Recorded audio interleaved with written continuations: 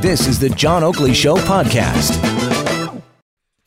Here we go, hour 3. A great day for talk radio. We're all locked and loaded. Been rather eventful from the hop. Jody Wilson-Raybould and her testimony before the Justice Committee, rather explosive, I guess, is the word that's being bandied about.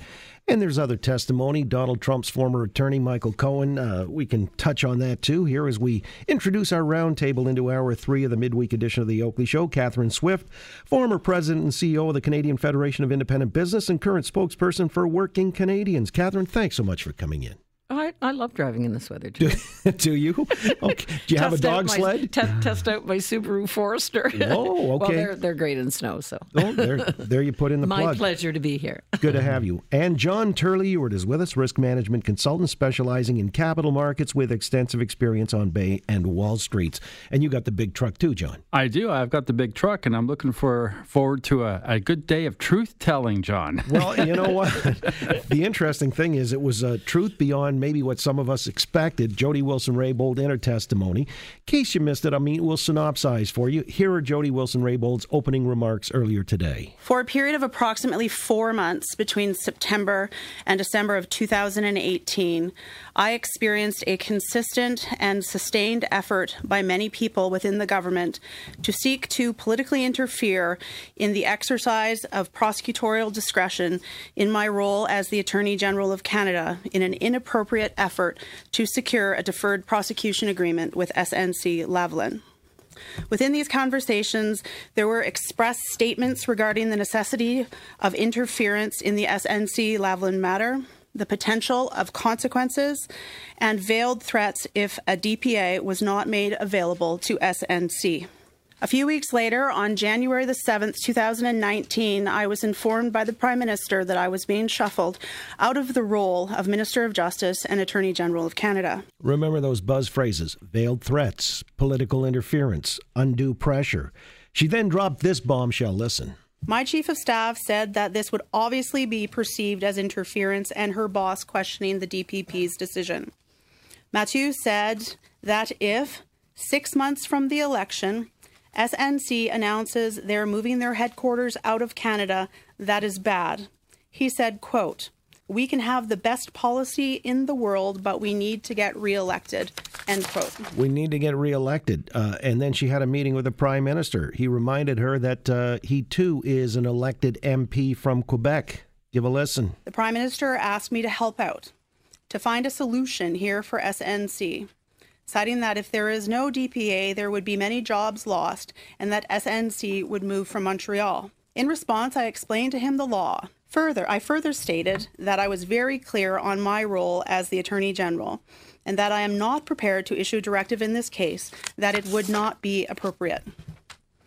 The Prime Minister again cited the potential loss of jobs and SNC moving. There you go. Well, that really wraps it up in a nutshell. There were sort of ancillary points being made throughout the course of the afternoon, but you get the idea. Explosive John Turley-Ewart.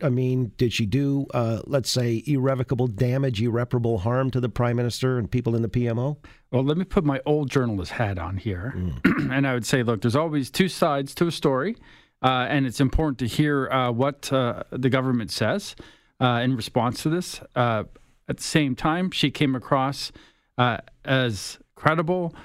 Former prosecutor, documented her conversations, has the evidence at hand. I think the question really is now what happens next. How does the government respond to this? She certainly singled out the finance minister, his chief of staff, Gerald Butts, Katie Telford in the Prime Minister's office, the Prime Minister himself, also the clerk of the Privy Council. She hit all the biggest players in the Liberal government right now. And so the question they all have to ask themselves is, what's next? And the other question that has to be asked by the RCMP is, what do they do now as well? Because they've been put in the spotlight. I don't know if there's obstruction of justice here, but if there isn't, the RCMP is going to have to come forward and explain why there isn't charges of obstruction of justice, or at least an investigation. That might be the intimation that this is really criminal in nature, is it, Catherine? Well, it's looking like it's heading that way. I mean, it's funny because I was thinking of the what we've seen to date about the Vice Admiral Norman case is that nobody ever takes notes in this government. Ready? Oh, no, we don't have any notes on that meeting. We have no notes. Well, it's clear Judy Wilson Raybould took meticulous notes. And I mean, I was impressed. I heard her whole presentation today, and it was damning. It was just so organized, methodical. Boom, boom, on this quotes. date, this happened. Quotes, chapter and very. Oh yeah, it was amazingly detailed and thought out and credible. The key thing about it, though, is it's grounded in constitutional principle. And the people I've heard trying to defend the Liberals were saying, well, jobs are important, politics is important, but she has very clearly entrenched her position in defending a constitutional principle in Canada. And then towards the end of her testimony, powerfully noted that when people do not follow legal principles in Canada, she has seen firsthand what the result of that is for Indigenous peoples. That was a powerful way to bring forward that statement. And I think most Canadians would agree that we are a country of rule of law. We have to follow that. And I don't see how the Liberals come out of this looking like that they want to govern like we're some backwater somewhere. Well, you mentioned that last week when we had this discussion in the lead up to, I guess, as this was gaining currency, that the rule of law is a foundational principle, and despite the notion that jobs would be lost in Quebec or part of, the corporate firmament in Quebec is well entrenched with SNC-Lavalin and a lot of these other big players, and therefore it's not something that's insignificant.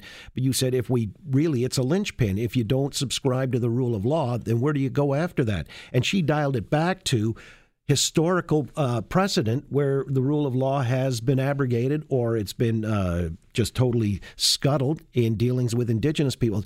Again, that's a touchstone to even the progressives can't deny that, and this is where she's played that hand. I'm wondering somewhere down the road if this is just burnishing her reputation and profile for the long game. And maybe one day she finds herself leading a major national party, i.e. the Liberals, if they'll still have her. I don't know, Catherine, do you think there's part of that in the end game? Well, I don't think, I think just seeing what we've seen of a number of statements she's made to date, I don't think there's any questions. She's acutely aware of her own, profile, position, and anything she says will not detract from that. No question about it. But, when you get to the rule of law, part of this also, a key part is, and this should resonate, I think, with every Canadian, is there's different rules for some people than there is for the rest of us chickens. Right. And that is the real kicker here, is that the buddies, and it's not just jobs. I mean, the thing is that these are people that have contributed often illegally to the Liberal Party of Canada, tons of money over the years. So it's crony capitalism. Of course it's crony capitalism. Absolutely. Well, absolutely. And the worst part of this is a Liberal Party that has pretended to be for working people. The middle class and those aspire to that. Today they look like corporate toadies. Nothing else other than corporate toadies trying to ensure that their buddies who give them money out of SNC-Lavalin somehow got to skirt the law. That's what it looks like. Well, and then to compound it or punctuate the point, she does testify that Katie Telford, Chief of Staff to the Prime Minister, had, quote, would line up all kinds of people to write op-eds. Yeah, and so this is I zoned in on that piece as well, because that's so important. Because if you look at the towers in Bay Street, they're filled with liberals in there, and all they have to do is pick up the phone, and this is the way it works in this country, and start talking to your friends who've got legal experience and so forth, and they call the Globe and Mail and the Toronto Star and whatever, and they start putting those op-eds in there, making it look like what they're doing has credibility. I mean, that was such a poignant comment to make, because it's about how you can sway the public regardless if it's actually correct. Well, and we've already seen evidence of that if you've been following some of the editorials or op-ed pieces in the Toronto Star, for example. I can't wait to see Heather Malick's next column. Her last one was nothing to see here, guys. Yeah, exactly. Time to move on. Well, Miss Malick, I think there's something to see here. Right, a smoking gun of sorts. And then the other thing has to do with, again, there are so many appendages or dimensions to the story. The cronyism for a Quebec-based company contrasted against what happens out west, and this whole Trudeau gambit has proven to be highly divisive to the point where people out west are talking now about separation, if you will. I mean, there's great disaffection, and this just going to compound that, isn't it, Catherine? Well, of course it is. And I mean, it's already awful. So I don't know even how much worse it can get. But I mean, I talk to a lot of people out west regularly, and I hear it's worse than the first Trudeau go-round, which was pretty awful back in the day. And the time it takes to heal those rifts in our country is a very long time. They don't just go away if you get a new government that's more conciliatory to that part of the country. But the other thing that struck me behind this testimony and some of the things that came out was the immense arrogance of all of those people in the PMO, the clerk of the Privy Council. Wow, he's in this right up to his neck. And the one thing that stuck out, there's a lot of things that stick out. Bill Morneau's in there? Morneau's in there like 11 crazy. In total that she named. It's all of the top players are in there. But what struck me was that, and this didn't come out in her actual statement, it came out in the questioning, was she, when asked, about her demotion, she said that she asked Butts directly, is my demotion to do with the SNC-Lavalin? And he said, are you questioning the integrity of the Prime Minister? And whoa, that statement to me just knocked my socks off. I thought, boy, what arrogance. Well, all right, but in the context then of all that's transpired now and what we know now, does that explain why Butts resigned? Well, it could be a part of it. That occurred absolutely. to me when I started to hear some of the stuff that he was integrally involved with. But Telford's in it right up to her ears, too. Well, that's why I'm saying, why would he fall on his sword and not the others? And what was it specific to him, unless there's something we still don't know about, that, she wasn't able to testify after her tenure at AG was up? Exactly. So there was, I think most of us who read Mr. Butt's statement after he resigned felt that when he declared his innocence, he declared it because he knew there was an accusation coming, right? And perhaps he was hoping that his resignation might temper what she would bring forward because she had drawn some blood, his job. That's not happened, obviously. It didn't temper her comments at all. And I think she very much wants Canadians to know what happened. And this was like the old boys. The Liberal Party was supposed to be something new. It was like the old boys beating up, this Attorney General is trying to uphold the law. It's extraordinary. And the relentlessness of it. That's the other thing. And again, when we heard the whole progression of this over time, and it was. And think about how this is going to be. You don't take no for an answer, that's for sure. And it just kept going and going. How many times do you have to say no to Justin Trudeau before he listens? You wouldn't take no for an answer. What's interesting, but he sees, I guess, women perceiving things differently than men. However, I love it. I'm sure Jerry Butt's last words before he decided to resign. You mean she kept notes? All right, we'll come back. We'll discuss more on this matter and then dovetail to other considerations here on this wicked white wintry Wednesday, and the road conditions we'll keep you apprised of as well. With Catherine Swift, John Turley-Ewart in the house, the Oakley Show continues at Global News Radio 640 Toronto.